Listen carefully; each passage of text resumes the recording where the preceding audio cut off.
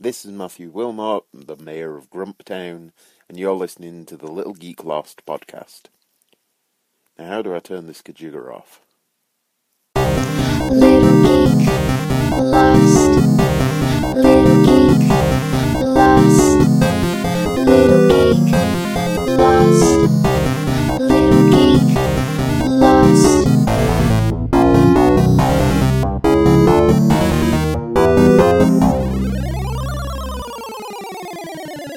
Hey everybody, Cyanide here from Little Geek Lost. Today I'm doing something a little bit different. I'm recording a podcast in my car in a parking lot of a grocery store where weirdos are looking at me funny because I decided to come here on my lunch hour to record. So today I'm doing something a little bit different. It's not very geeky oriented. It's kind of just something that I thought it'd be fun to do for a podcast by myself, since I'm doing something by myself, no guests.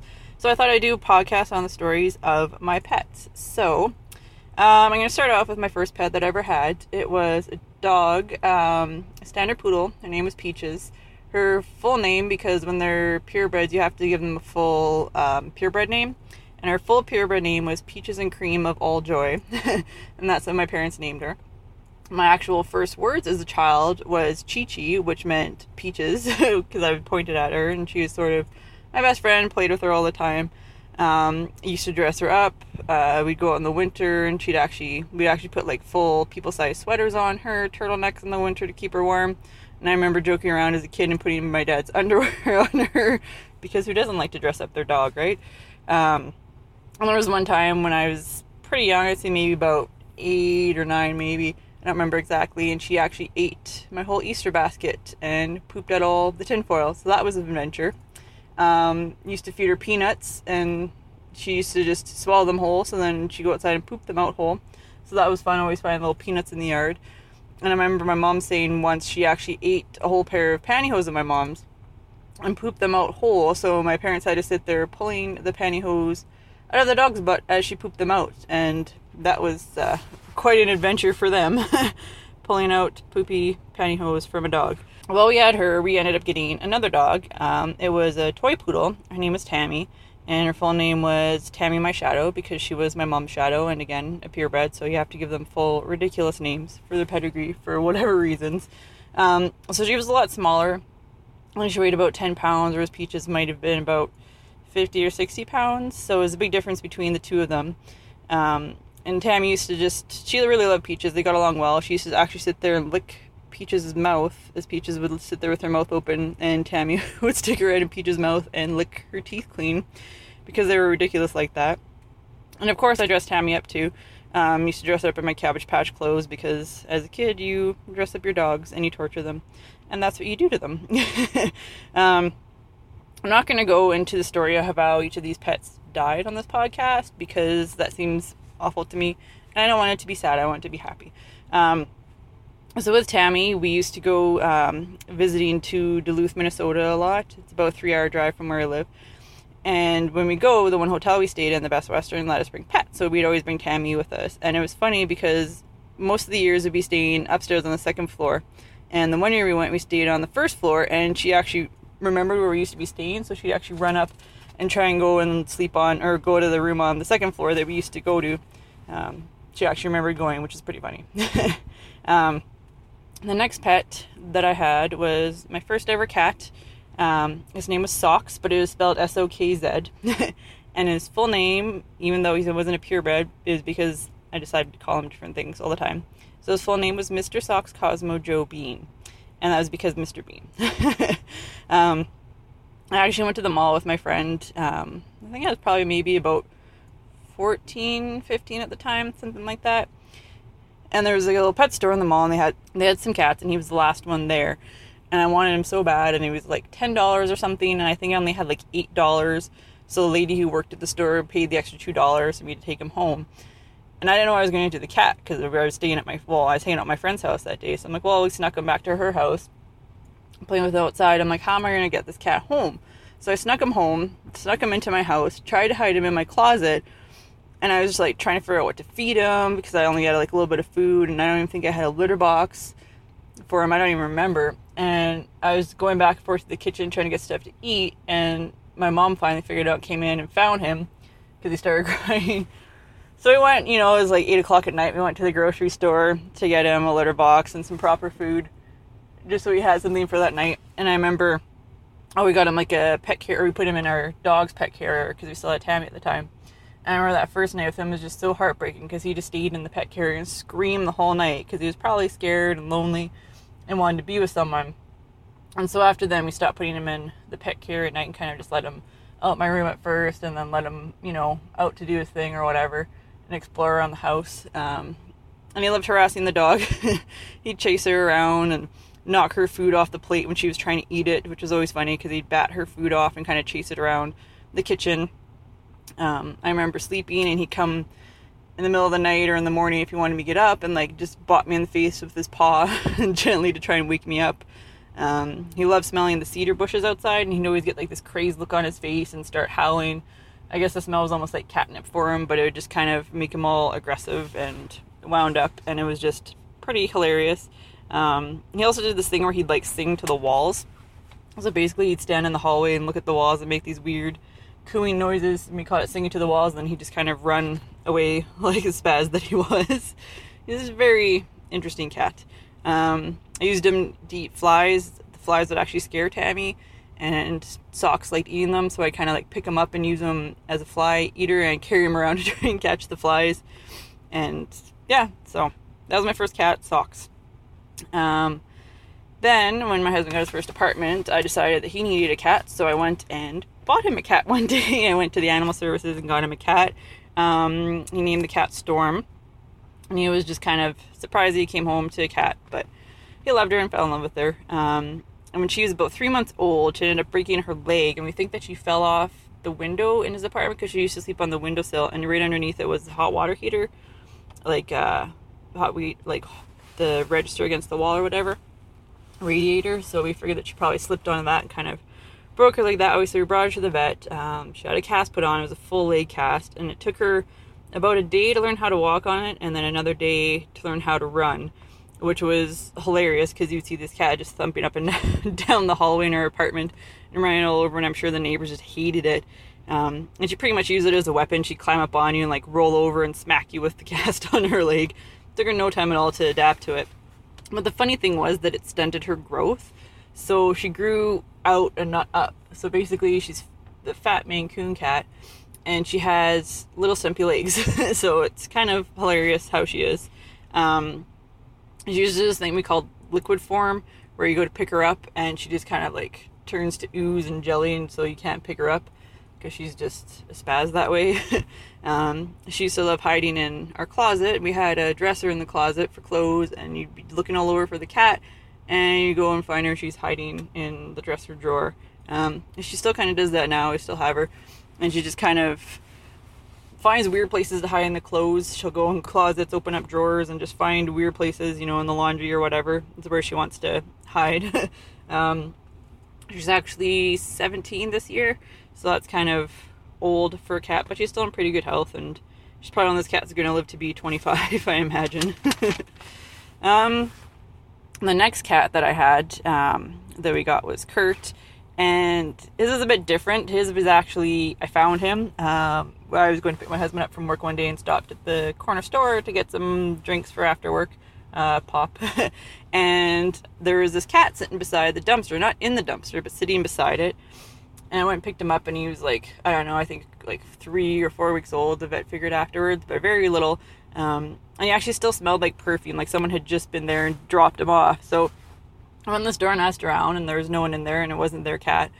And and there was no real way for him to sort of get there from anywhere, because he couldn't have just wandered in where the store was. There was no real houses nearby. So I picked him up and brought him to pick my husband up from work, and he's like, oh, you need to put up flyers because he didn't want another cat.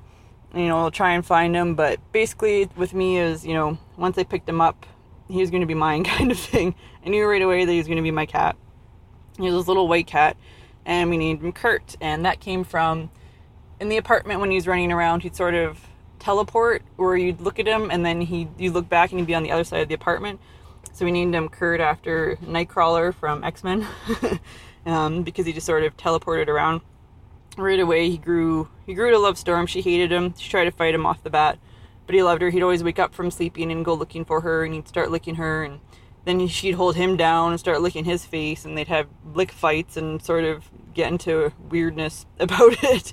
And he'd always go and try and shove his way in wherever she was sleeping.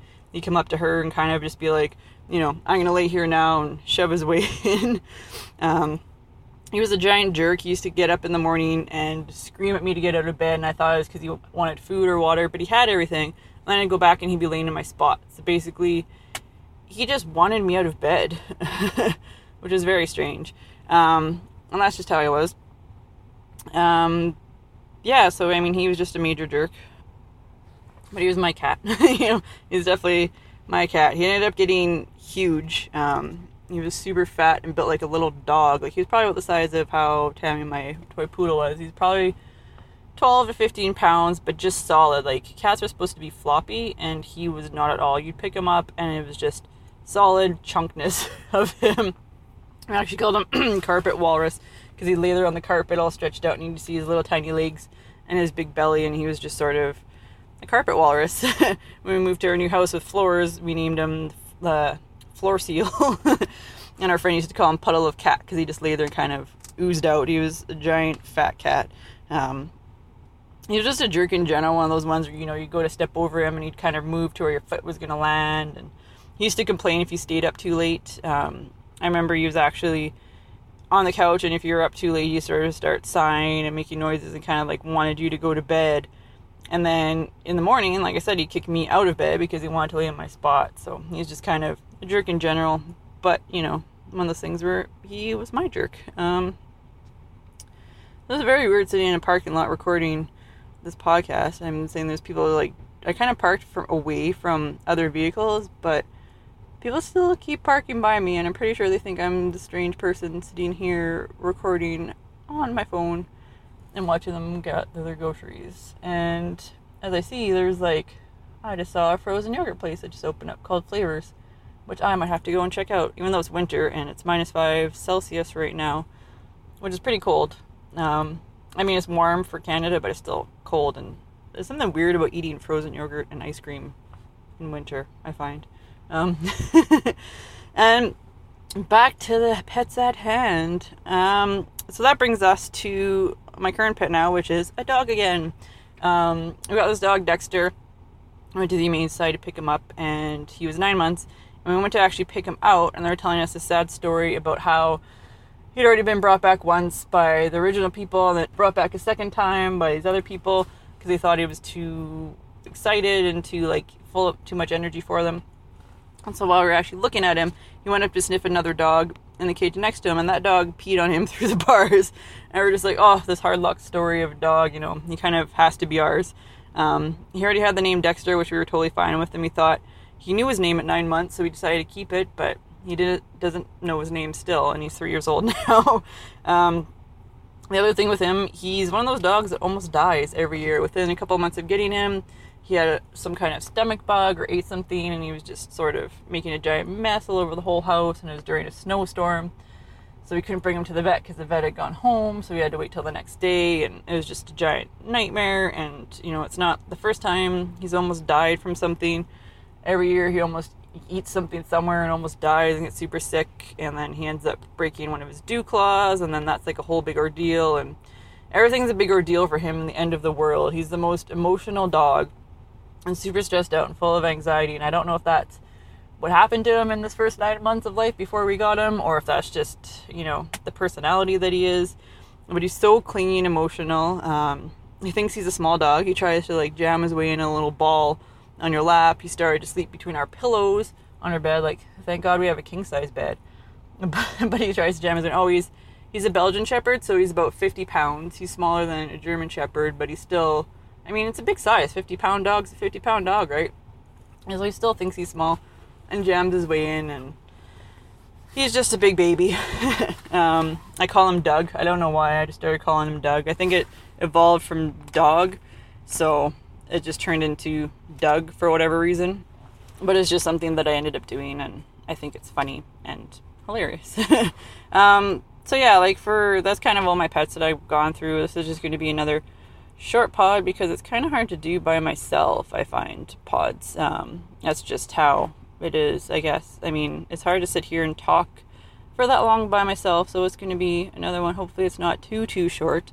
And I am going to put up pictures with the show notes of this one of all the pets, with some funny photos of them all, and just kind of go through them and so people can see them, and maybe share feedback on your pets, even though I never get feedback on any of my shows. But you never know, it might be the one time that someone decides to give me feedback. I don't know. We'll see. So what else can I do? Observations as I'm sitting here in the parking lot watching old people fill up their groceries at lunchtime on a Wednesday when I'm recording this. I'm trying to get back on my schedule, like I said, a podcast. Already got, a couple done. Trying to get some more done. Want to really get to bi-weekly so I can get back on schedule and maybe join a podcast network to sort of network and share with other people. As of this recording, though, I am going to have a page on my site, if it's not already up, depending on when I post this, of friends of my podcast, just other podcasters that I'm friends with, and kind of help promote them, just to kind of share the love and spread it around. Hopefully this isn't too short. But you know what, if it is, that's life, right? So follow me on Twitter, Cyanide with 2 N's. The extra N is for extra awesome. Littlegeeklost.com. Follow me on the internet. And I will talk to you soon. Thanks for tuning in to this week's episode of Little Geek Lost. I hope you enjoyed it. You can find me online at littlegeeklost.com. I am also on iTunes, on Stitcher, and on Google Play, and a proud member of the Potter and Family Network. So if you search hashtag Potter and Family on Twitter, check out all those other great shows, and you'll find mine in there as well. If you're on YouTube and you're into the video kind of thing, you can find my YouTube channel at youtube.com/littlegeeklost. And as well, if you want to pick up a t-shirt or some kind of Little Geek Lost swag, you can find my stuff over at redbubble.com and just search Little Geek Lost, all one word.